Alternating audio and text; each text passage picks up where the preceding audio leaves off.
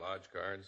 Looks legit enough. Been a lot of people taking. Descriptions always match, do they? Close enough, yeah. Now and then there's a little difference, but they all match up close enough. Still using the same bad border. Uh-huh. You notice that even though they changed the name of the company on the check, changed the heading all around, they use the same border on all of them. Yeah, I see. Look, there in the lower left-hand corner. See? Yeah. Plate's broken. Little break in the border. Mm-hmm. All the checks they pass have the same thing.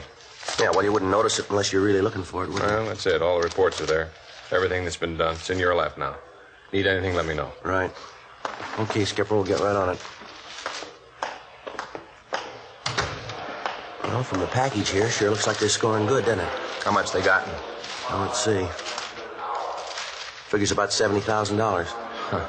All the bulletins we put out. Know the people you cash checks for. Yeah. 70,000. It's a lot of money, isn't it? Sure is. If people would just read those bulletins. They never learn, huh?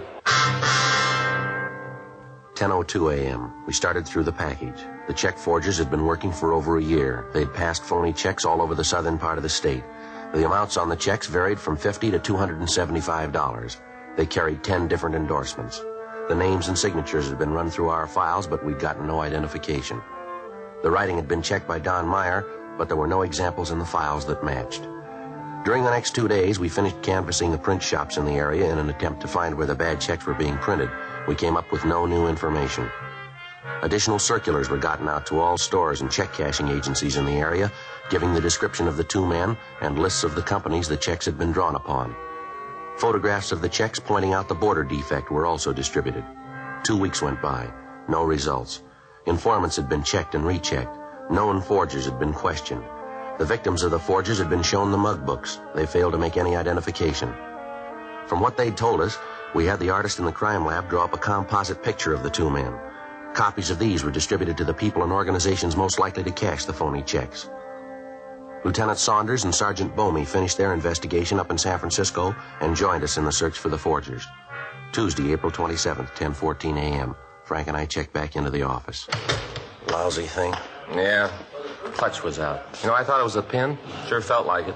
Funny feeling when you press down, there's nothing there. Did he say when it would be ready? I thought he could have it for us in the morning. I'll check the business office and get another car. We'll try to get a good one. The last one we drew was about to fall apart. Yeah. I'll get it. Forgery Friday. Yes, ma'am. Yes, ma'am, that's right. What? Uh-huh. What was that address again? Yes, ma'am, I have it. Yeah. Yeah, well, do everything you can. Yes, ma'am. Right away. And get your coat. What is it? Check cashing agency out on Pico. The guy's there now. Frank and I left the office and checked out another car. We drove out to the check cashing agency on Pico. It was located near a large tool and die plant, and they advertised that they cashed payroll checks. 10:33 a.m. We parked the car and went into the store. You the police? Yes, ma'am. Are you the one that placed the call? I sure am. I stalled him like you said. That's him back there. Uh-huh. I told him that he'd have to wait for the manager to get back and open the safe. He got pretty huffy about it at first. Then he said he'd wait. I think he's been drinking. Yes, ma'am. All right, we'll talk to him. He's the one. You'll see. I spotted him right away. Took one look at him, and I knew he was the one you've been looking for. All right, ma'am. Let's go. Sure fits the description. He's the one. Excuse me. Yeah? You wanted to cash a check, did you? Yeah, that's right. What if we could see your identification? Young lady has it. Here it is. His driver's license and his Social Security card. All right, thank you. Leslie P. Bergen, is that right? That's what it says. Yeah, we've seen it before. What if we could see that check, please? You bet. I'll get it for you. Well, look, there's no reason to make a federal case out of this. Give me the check and I'll go someplace else. I'll tell you, though, you act like this to everybody who comes in here, you ain't going to stay in business long. Yeah.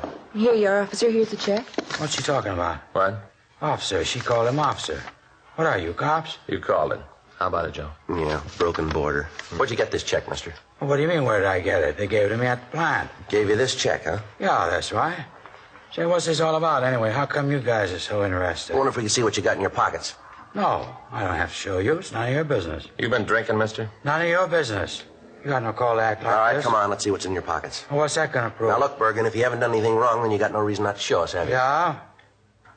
Oh, all right. Put the things here on the counter, huh? All right. You guys going to regret this, you know. Is that right? You just bet. I got a lot of friends in pretty high places, and they're going to hear about this. You guys be sorry you ever started this. All right, come on. You can go a little faster than that, can't you? All right, here. Here's some keys.